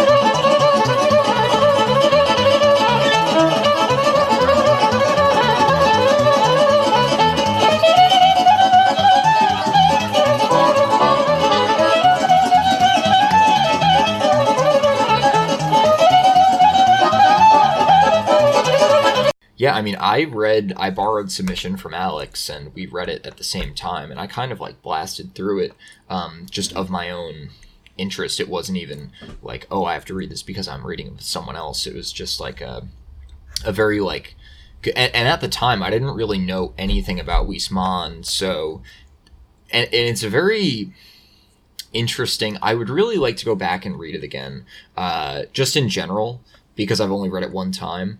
But I would really like to go back and read it, especially after learning more and reading Huisman, because it is overtly like Catholic in that sense, and to include that in a novel about Islam essentially is obviously huge. And I think there was a bit that didn't so much translate to me, or it kind of wouldn't have struck me in the same way that now, after reading and familiarizing myself with him and really enjoying him, he's phenomenal. I am very curious. I saw that there's like an article about like what Welbeck learned from Huisman. Oh yeah, I read that. I think Quinn and I were talking about that. Okay, yeah. I saw that in passing, and I didn't read it, but I'd be curious to see kind of the whole thing about that, because that like those long, it was very cozy to kind of just like hear him recount these things about his life, but a lot of it I think went over my head. So I would either way, like one of my points is like Submission is a very readable thing. Like it's like the right length, I think. It's like very good, very pacing. digestible. It's just like yes, a nice like but kind of casual like French meal. Yeah, like... that was the thing. I was looking for. I think I asked some of my friends. I was like, I want a book that's cozy. I want like a cozy book, and one of them was like, well, actually, Submission. Like, despite it's like a pretty intense title, and despite like the debates around it and like what the subject matter, what it deals with, it is like a surprisingly a kind of cozy book. So yeah, it's like a travelogue. Like I think so much of that is owed to the fact that it is structured as like this travelogue, is like this just like casual, like mostly like plotless journey through France in many ways. Like yeah. It's the guy just has things kind of happening to him, and yeah, it's like I think it's the right size. It's very like succinct in a way where it makes the argument in kind of as few words as it needs to. Yeah, it's very economical, very dense. I would say, not like prose wise, but like with subject matter, a little bit like on the nose, like. In many ways, I think. Yeah, but, it can be. That's like a valid. I think you can make that a critique, like a negative thing, but I don't think it's negative. I think it's just an observation. Like yeah. It's I think because of like this like just kind of like very succinct structure and pace and tone and thematic cohesion. In some ways it probably is like less of a grand statement than something like The Elementary Particles, which I think is like a truly like great novel. It doesn't have the same impact because it is just like this platonic ideal like novella, like perfectly formed object from the author's mind that is just like realized without flaw in a very like low-key, like kind of understated form, Yeah, it's making a very like it's very contemporary social commentary, whereas like the Elementary Particles could be seen as like a general, like broad. I think it's more relevant now than it was when it was written. Oh yeah, I think so. And it's just going to continue to be more relevant. I think that's like he was talking about like sexual marketplace stuff before incels were, like a lesbian like message board. Like I mean that's why Welbeck is one of the current greats, because he's honing in on things that are I can't speak comprehensively about like everything, but like he's one of the main people who is acknowledging things in that. And I mean, that is thematically across his work. Like, these are the things he's concerned with. Like, these are the things he's trying to reconcile and interrogate and all these things. And Submission is, you know, obviously in that vein, it touches on all that subject matter. But it does it in a way that is very contemporary and specific. And for that reason, it is something that, you know, it's not a novel that can't be read far in the future, but I think, Elementary Particles is something that it's very much stands out.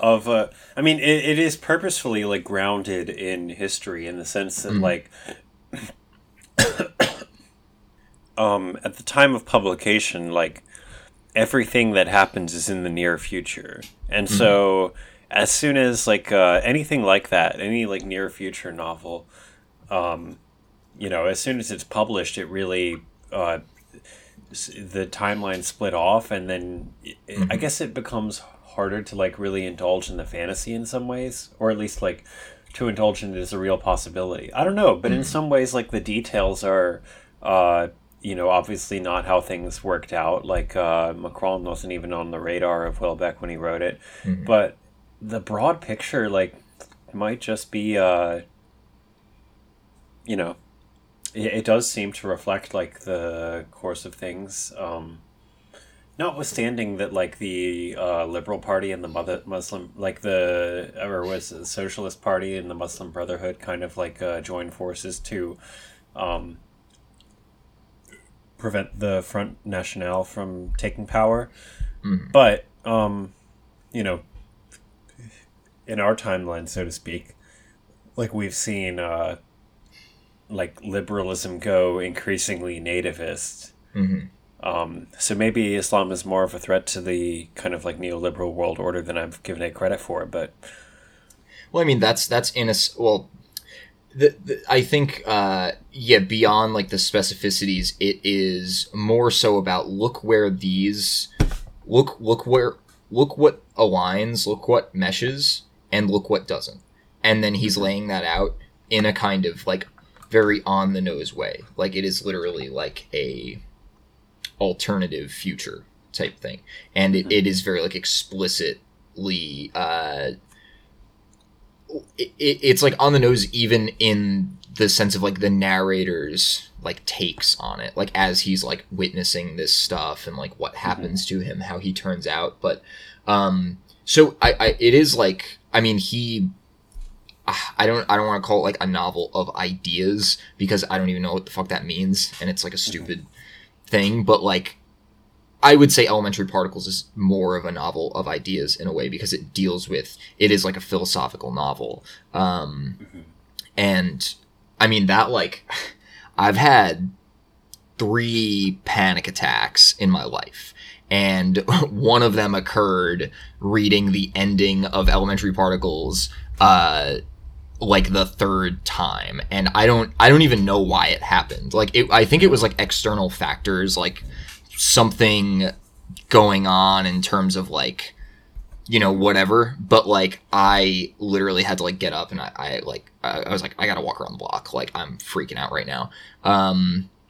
It is a very and like that like I forgot the novel like ended as intensely as it does, and I was just like, oh shit, like this is so fucked up. I mean, I found like the Elementary Particles, you know, Houellebecq has this reputation for being this like jaded, like mean French misanthrope that just like writes like novels full of invective against Arabs and retarded people and gay people. That is like the lowest quality take on it. Like, you are proving how completely illiterate you are. Like, when it is hard edged, but like I was really moved and struck and even encouraged in some ways by that novel, because it was so sympathetic to its characters and like really like fleshed out their struggles in this humane way that felt redemptive. And I thought that his female characters in particular, you know, for rank misogynist, like Houellebecq is actually like really kind-hearted in his portrayal of these women who make very questionable choices and kind of like humanizing them and portraying their decisions empathetically as like a product of the times, kind of, and really giving them the dignity of the consequences of those decisions. Yeah, he does view those things as, it's like he's obviously thought about them. Like that's why it's so reductive to make these claims. And I mean, like, I think like 90% of anything that's said about anything is basically just like wrong. Like, it's just like people want to have an opinion about something, and they're just, this is fucking crazy. But like, especially with like a provocative thing where he is intentionally kind of provocative, specifically with stuff like submission. But it's like, so many people have an opinion about him, and he's like a cool guy to have an opinion about, but people are drawn to it for that reason and just like have the standard, like, oh, he's this, that, and that opinion. And it's just like, it's like literally embarrassing for the people to like hear them say that. And it's just like, okay, so either you didn't read any of it, or you read it and you have failed. Like, you've completely failed to interpret or even like literally just read it. It's like, you even see like books, like reviews on like Goodreads or whatever that acclaim the book, that are like, oh, it's really great, and they see the same value that we do, but like then they talk about it, and it's like they really do portray it as this kind of like, not cruel, but like just like super jaded, like misanthropic view of the world. Whereas I think that the humane aspect is what really stuck with me and what really impressed me so much about it in the first place. Well, I mean, that's kind of the thing where I do kind of like tire of that angle he takes. I mean, specifically with Elementary Particles, like that is like a really brutal book to read. And I got, like, when I initially was reading it, I got like halfway through it, and then I stopped for some reason, like not because I wasn't enjoying it, but I like got busy, and I was just like, the weight of like having read half of it and not resolving any of the stuff that like takes place in like the, you know, middle of the novel, it was just like, oh man, this is like so depressing in like this like cosmic way. And it is like brutal. And that's the interesting thing about like his interest in Huysman. Like, it is like a religious thing, and it's just like, you could escape this. Like, you don't have to. And it shows, it's interesting that, you know, he wrote that in 2015 or whatever, or it came out in 2015. And, I mean, I don't see any of that in Serotonin. But it's like, do you really want to commit to being, he is very like sensitive and humane in a way that like is, I guess, somewhat subtle, but it's kind of like, it's kind of exhausting to read at times. Like, the way that it's very bleak is what I mean. And like, I guess, I thought it was kind of invigorating in some ways, and I thought that, well, what specifically, like Elementary Particles? Yeah, like the mere act of like kind of like entering into the world and like the mind of this this woman that left like a reliable boyfriend she loved to ride the cock carousel for 30 years, like, and to do that in like this kind of like humane way, like just like the act of like reading her struggle presented as it is, and seeing what's his name, Michel, like capable of loving her, that I think that redeems the brutal aspects of it in many ways, and like the graphic violence, and not only that, like, it left me feeling like hopeful. Even though the ending, I think, is also very dystopian. The ending kind of jumps the rails a little bit, and yet, like, because you understand the character's motivations, and because you can approach it from a place of humanity rather than, like there could easily be like a novel, a less like quality novel written where someone like Michel is like the like villain trying to like destroy humanity, right? Like that's kind of like real life in some ways is like that that scenario, and yet to just like enter into the mind of like the technocratic, like the true misanthrope. Like I think that's like a much truer like sense of misanthropy. Oh yeah, is what these like scientific technocrats like Michel would usher into the world. And that's why I found it so like deeply horrifying, because I was like, oh, I recognize exactly this. Like I recognize I don't the mindset. see any of that in like the author's voice in Yes, like, the novel yeah. itself. Yeah, like, it presents like people empathetically too, who as humans would destroy humanity, but at the same time I don't think like this word misanthropy, like I feel like it's used on Houellebecq because he is unafraid of like the extremes of human depravity, of the contingent and the violent and the problematic. And yet like I don't think that's really misanthropic, because it's an act of love. It's like having a problematic podcast where you make people listen to a Chinese song to get to conversations with overly online people. It's like it really is an act of love of humanity to like kind of like catalog its depravity and yet still seek redemption. Whereas I think that to engineer those things out of existence and like this like avoidance of like the like transhumanist like neoliberal technocrat, that is like purely misanthropic.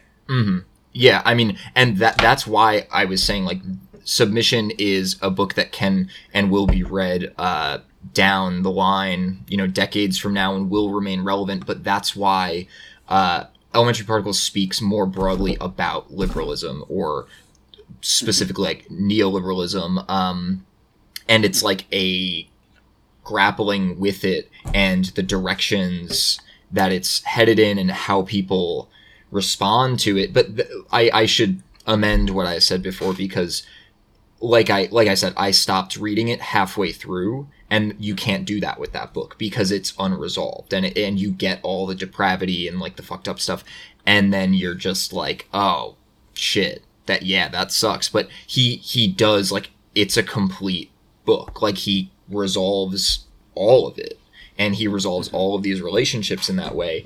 And yes, that is kind of the funny thing about it, like misanthropic, like he is not just purely based on the fact that he can like create such in-depth characters in this way, and that he's willing to do the whole array like that. Like you have to have he's demonstrating an appreciation of the experience simply by doing that, and thinking about it and writing about it to such a degree and concerning himself with it, because it's bleak in the middle. Like it's bleak at times because it has to be, but it's like intentionally so. And he is kind of maybe like politically pessimistic or pessimistic about like the trajectory, but he is like gesturing at something that is ultimately optimistic. Like he's saying, like, look at what we can do and look at what we are tending towards, and it's wrong. Like if he didn't care, he wouldn't be writing these things. He wouldn't be doing any of this. So it's like it is, that's really what it is. Like he does give a shit just by concerning himself his entire life with this stuff, Mm-hmm. I think that in Submission, like the characters are much more like avatars for if not ideologies, then like different like types of people, different groups, much like less as individuals, like fully formed, that you might encounter in real life, although they can be quite captivating in their own way. But yeah, that book was very systematic. That's why it is like, as an art object, it is very deliberate. He's laying out a very specific dynamic, a very contemporary specific dynamic, that he like, you can read that and say, this is a novel where he intended to do this, and then he did it. Like, that was he had basically an idea that he would say, I'm going to approach this dynamic of, you know, things that mesh, things that don't mesh, how they interact with one another, and like the kind of like outcomes that are not immediately apparent that could, you know, take place by these like strange alliances that are there but not there. Like, they're there like ideologically or on a deeper level that they can play out this way. But yeah, it is very like systematic in that way. So it's kind of, it stands out for that reason, because I mean, all of his stuff that I've read is very intentional in a way. Like, he has a purpose of, each book has like a distinct purpose, but that one seems to be like more so like very specific. Houellebecq is like me, like very much like a concept writer, I think. Like a high concept writer. One might even say like those are kind of gimmicks. I would hardly throw stones living in a glass house, but but you know, it's kind of a cliche in like discussion, Houellebecq, that it so happens that very shortly after he publishes a novel, there is then like a world historical event, or like a French like national like news event that affirms his that just like serendipitously coincides with the text of the novel. So, you know, the day that Submission was published was the day of the Charlie Hebdo attacks, famously. And I think there was like something after the elementary particles, which kind of got swept under the rug, that was more of like a European issue. And then, of course, after Serotonin, there was a Yellow Vest movement, which you can kind of see with the wasn't that written during? No. Or really? I don't think so, no. I'm pretty, like, the Yellow Vests are like, to the best of my knowledge, like, kind of, like, that was part of, like, the high 2010s culture that just kind of got annihilated by COVID. Do you remember Jesus is King, or Joker, or Thank You Next by Ariana Grande? That's kind of like what the Yellow Vest movement was. I don't know. My understanding was that it was going on for a long period of time and then reached like international consciousness, but I'd be curious to look, because my understanding was always that he wrote it as a kind of like direct engagement with this thing that was like actively happening. Oh, maybe. But I'd be curious to see, you know. I mean, either way, it really doesn't matter so much, because he is engaging with contemporary Europe. Like, that is like what a lot of his, you know, that's like what a ton of his work is about. The novel Serotonin was published January 2019, and Yellow Vests began in November 2018. Yeah. So it was published 2 months after the movement broke out. Maybe in like, I assume it wasn't written in 2 months, but maybe in like the later stages it was influenced by the movement. See, but the sentiment was there prior to it. So of course. It seems like the sentiment was more obviously there, in that it seemed like a very direct, like, I'm going to write about this thing that is happening. Like, not even that I'm inferring that it's going to happen. It came off to me as like I'm writing about this. Like, I'm writing about this thing, you know? Mm-hmm. But, I have to read, Possibility of an Island, because that has come highly recommended to me and I haven't read it yet. And a lot of my friends, that's their favorite. Someone, I feel like some filmmaker or something said he loved that novel. I'm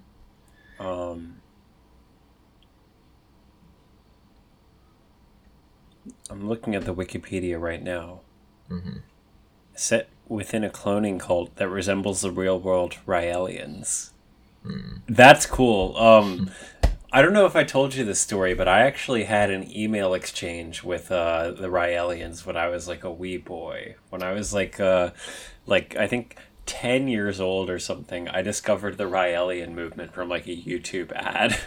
And are you familiar with them at all? No. So Rael was or I don't know if Rael was like this French race car driver or something who said he went up on a mountain on like a hiking trip, and while he was on the mountain alone, these aliens manifested to him and told him that they were behind like everything in world history. It's very like Ancient Aliens in its lore, and so they're called the Elohim, and hence like the words for God like Allah and what are the other ones? Yahweh. Yeah. These are all just like ostensibly corruptions on Elohim. Mm. And they kind of have like a galaxy brained like kind of cosmic view of the world. They're also like kind of like relatively harmless as far as cults go. So they're like New Age. Yeah, they're like New Age basically. They're like kind of horny. And yeah, I mean that's the whole. They like protest against like female genital mutilation and stuff. So, yeah. I mean, like in France, they do that. No, like I mean, they probably do it in France, but like I don't think they go to Sudan and like protest it. But like they have like a whole thing about. Yeah. Yeah, I mean, so it's like protest. one of the more like harmless like horny cults basically. Mm-hmm. Yeah, I mean it makes sense that he would be engaging with that in a because that is when I was a kid, like I just found Raelianism and I like emailed like a representative of them. I'm like, I have some doubts about this Raelian thing, and I was just like laying out like all of like these arguments about why I thought Raelianism probably wasn't right, and like respectfully. And they're like, no, come to the compound. We'll explain. Yeah. She was just like trying to like talk me out of these like very reasonable like 10-year-old critiques, like probably like presuming that she was like engaging with like an actual adult. Yeah. Oh no, so she didn't know you were like a child. No, I didn't tell her. I guess I kind of wanted to sustain the mystery. But, because had you is very close to my heart for that reason. For thrusting you into the world of weird philosophy, Gosh, I don't think I have that email account anymore, but I wish I did. Yeah, that's I imagine if they had known you were a 10-year-old boy, they probably would have been a lot more welcoming in a way. No, I'm not going to paint them as that. I don't know if they're that. Maybe they're great. If they're protesting female genital mutilation, then yeah, I can get behind that.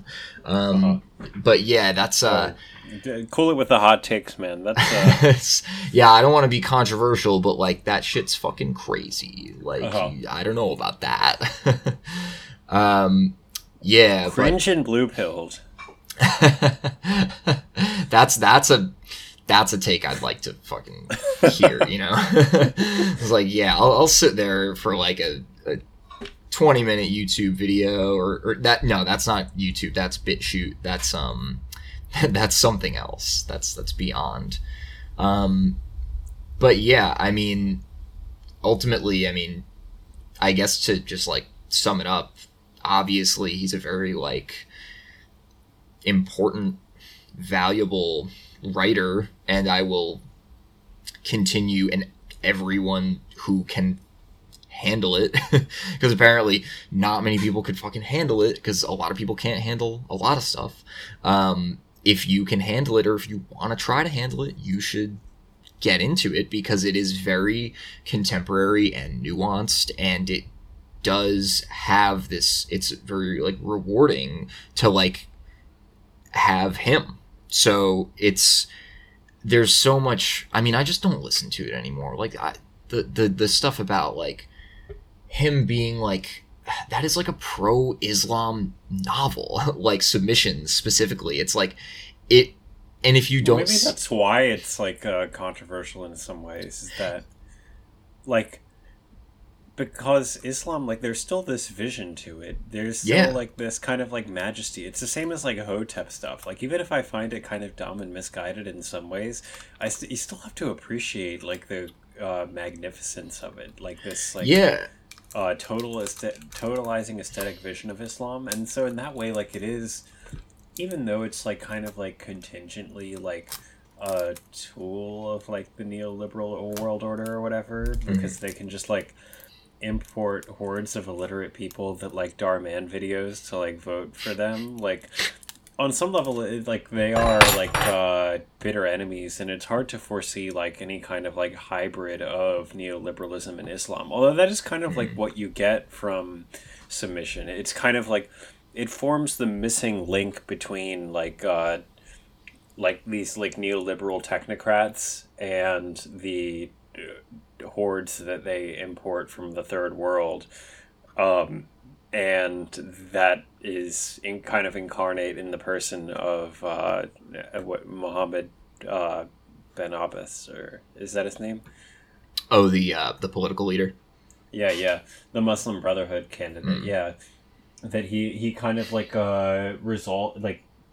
he resolves the dialectic between the neoliberal technocrats and their immigrant subsidiaries. Yeah, and I mean that is what is fascinating about it, and the fact that I mean, it's a somewhat complex point to make, and I could see how someone reading it who's like not there to accept that would just blow right past that. But it's just like, those are people who aren't serious. Like, they're not, they'll read it, whatever, they'll, so that's really what it comes down to with like a lot of this stuff. It's just like, if you're not going to engage with it on that level, you're just not serious. Like, you're just like, you're not into it. You're not into it, and you're not about it. And like if you're not going to be like that, then just like, I don't want to hear it. Like, if you're really not going to engage with it at a like comprehensive level that it is written at, and that is like, it's not even hidden that it's written that way. It's like, it's very overt that is the point being made. So that's why it's astounding to me that people can completely gloss over that and just be like, it's this thing, this is what it is, like, this is who Welbeck is, like, and it's just like, you're a clown, like, you're a joke, it's ridiculous. And it's like now I'm getting pissed, but I think, well, to bring it back to the book a little bit, like, another feature of this aspect of Ben Abbas as like this like kind of like late stage evolution of neoliberalism where it just becomes Islam, is that I think it kind of reflects like the ideal that power flows to those who are worthy. And it kind of shows how like any like political order will either become like a more based form of itself or just be destroyed or eaten up entirely. And both kind of happen here, in that like the to return to the title of Submission, I forget who it is, but like there's this one really funny paragraph where the narrator muses about how brilliant it is that Ben Abbas picked as his running mate this like lousy like neoliberal in real life guy. I forget who it is. Some like French like neoliberal like asshole, and he's just like, wow, like what a brilliant choice. This guy is like so dumb and like inconsequential, and it's like the perfect way to offset like this kind of like epic defining like historical moment, you know.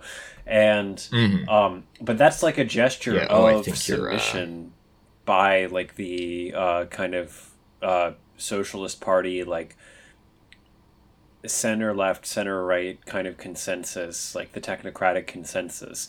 They end up showing submission to Islam itself by, you know, sending one of their assholes to be the running mate of Ben Abbas. And it marks a kind of like it marks a transitional moment in the novel.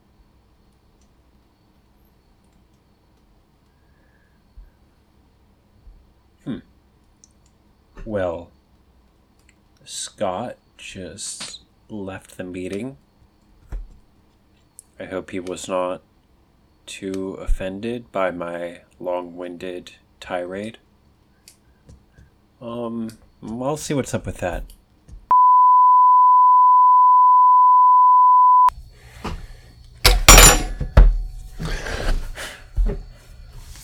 Okay, yeah, I forgot what point we left off on. I was talking about how that neoliberal guy became like the running mate, and that was like a gesture of submission by like that world order to the new world order of like an Islamic Europe. Yeah, I mean, because there's very little like forward motion in a weird way. Like it is this like dominant, yes, forward moving force that is like in a way unstoppable, but it is like unstoppable in a machine sense as opposed to a deliberate sense where it's kind of like this self-determining like machine that is like doesn't have a head. It is like this like decentralized force that is happening, and then when you contrast that, like it can be wielded in that way, which is kind of I think what he's getting at, like hypothetically in this book with the Muhammad, I don't remember his name, but yeah, I mean it's like yeah, I kind of lost my train of thought. I think that the ultimate legacy of submission in many ways might imagine like reading this like 20 years from now. It'll be very much like of its time, which is not really a credit against a work of art to reflect a particular moment, to take you back to that. But I think it'll be seen in some ways, or at least you could see it as a missed opportunity. Because I think that in the end, like the neoliberal world order might actually win against Islam. In the sense that like they seem really good at like making Muslims kind of assimilate after a few generations, and you know our students will probably like be more assimilated than as we knew them. Maybe not. I mean, they had already been to public school, but like you know, I can't imagine like the precocious little kid from Nigeria who wanted to go to Columbia Law School, if he achieves his dreams, if any of them go on to act on their ambitions, not kind of becoming culturally white and culturally, godless capitalists. And, but nonetheless, like, if that is how fortune will proceed in the future, then I think that submission will be seen as a split path, an alternative, a different possibility that could have been pursued, a different group that could have come to power, and lo and behold, like if we had just gone the way of Muhammad, perhaps we could sit here recording this podcast with 4 wives on our side, I mean, yeah, I think it is not so concerned with minutia that it speaks about large enough ideas that it does have a timeless sense where, in the same way, I can't think of an example off the top of my head, but like it is a dynamic that is recognizable for its like philosophical weight. Like it is not so like bogged down with like the specifics and the minutia of the contemporary like mode that it like will become it gives you the minutia, like gives you like the minutia of the elections, right down to like using the names of like real French politicians, which is delightful. It's like the most entertaining thing about it, I think, is just like seeing this like kind of chess game like play out with like these characters who are also like people in the news even still. Yeah, I mean, like that is, I think, like a necessary thing, and it is like a clever way to go about it because it makes it simultaneously like weirdly I mean, not even weirdly, it's weird because it's like an alternative reality type thing, but it is like you know, that makes it a very contemporary, and like, you know, if someone was to hear that, like, oh, they put like Marie Le Pen like Welbeck, you know, wrote her into this, like, people are going to be like, oh, that's pretty. And they have these you know? conversations that are kind of unflattering too. Like, I remember early on, like, the professor and his Jewish student girlfriend, they're like talking about Marie Le Pen, and Marine Le Pen, and he's saying like, oh, well, you know, she's very optical, but her dad would just like get drunk and rant about the Jews, like. And, yeah. And I think at one point they even like criticize her makeup, or they're saying like they're kind of like doing like the level of analysis of like, you know, when Hillary Clinton tries to pander and like she changes her image to be this like grandmotherly figure, like they suggest something similar about Marine Le Pen in this like alternative reality where she like kind of like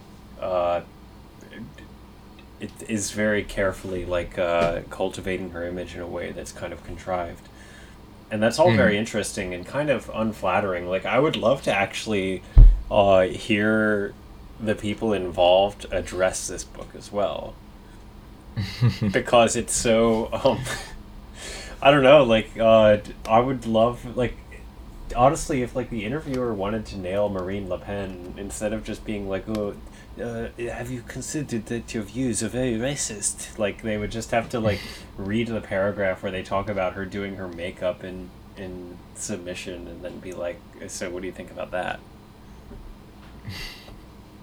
Yeah, I mean, it seems like my understanding is that like a lot of the French like political class kind of just like shooed it away, although it probably wasn't, you know, effective. Like, I don't think can. Well, it was also something that they had to like pledge allegiance to too, because it's like a very secular culture, and it came in the wake of this terrorist attack against some of the author's friends, motivated by the ideology, which is not even really criticized, but like presented like bluntly with a concept of pattern recognition in the novel. And so I guess like the political class kind of had to defend it for that reason. Yeah, there is that dynamic going on, which, I mean, is like, that is a very interesting French dynamic that's just like constantly playing out in fascinating ways, and like the difference between French liberalism and American liberalism, and the conflicts that like the amazing like the stupid amazing American critiques of French liberalism, and like it is like a weird thing to watch. Like, it's really, and it's just constantly happening. I get the impression that like in France, like, liberal is kind of a pejorative, because the like leftists, like, they're on to like bigger and better things. You know, you go through your Metallica phase when you're first getting into heavy rock, but eventually you got to move on to like Burzum or like Anal Cunt or something. And similar, like, that's the leftists, trajectory. like, you know, they might, you know, dabble in like, oh, like, we should like, the thing is, like, liberalism in the American sense really has nothing to offer France because they've already achieved all of its goals. So, it's like, oh, we need to keep our universal healthcare system. We need to keep our work weeks. Like, we need to keep our, like, freedom of speech and secular culture. It's like, well, that's kind of useless. So you have to, and it's totally irreligious in some ways, or rather, it's an unstable religious system, and so it kind of has to give way to something else. And on the other side, like, I feel like a lot of, like, the French nationalists are probably, like, more, like, thrown in the altar types than you would see here. Like, not to that it's probably, like, the most, like, mainstream thing to, like, go around talking about de Maistre and, like, restoring the monarchy and stuff, but I feel like that kind of, like, strand has more currency there than it does here. Oh, of course. I mean, there's a like a basis for it there. Like, it's like, yeah, it's unthinkable here, which is, like, you know, why I'm not gonna, like, talk shit, but, like, it's a different landscape. Like, that's really what it comes down to. But, like, yeah, I mean, yeah, I'm kind of, like, at a loss at this point. Like, it's been, what, 2.5 hours, some exhausting amount of time. Yeah, this is a marathon. Yeah, a marathon for which I could have been better prepared. Yeah, honestly, this was great. Like, I think this is I thought it was exactly it was the kind of fun, conversations I want to have here. So I realized, like, I guess it's customary when you do this kind of conversation to, like, summarize the book or whatever to some extent, like, which we definitely didn't do, but that's, you know, that's what Google is for. Yeah, that's what fucking Google's for, and you should have read it in 2015. Which neither of us did, but... yeah, I'm but sure anyway. it would have been, like, a breath of fresh air. Do you have any final thoughts? I want to say something provocative, but I also don't. So, no, I don't. I have literally nothing to say. Right. Well, thanks so much for coming on as a last-minute substitute. Yeah, thanks for having me. I think this was a thing that, you know, you said you wanted to have this one. Yeah, anyway, this was a long time like, in the making, so yeah, couldn't have worked out better. I think it worked out. It's a true, not return to form, but a return to the podcast in general, since it's been a few weeks, and yeah, and everyone check out violence.cafe to see more of Scott's overwhelming, overpowering, toxically masculine insights. Yes, indeed. And keep an eye out for, I'm not going to say any dates or anything, but what is, you know, it is the Manhattan Project of Literature that is in the works. Tentatively titled A Man of Consequence, which I'm pretty married to at this point, and I'm, yeah, it'll be a good one.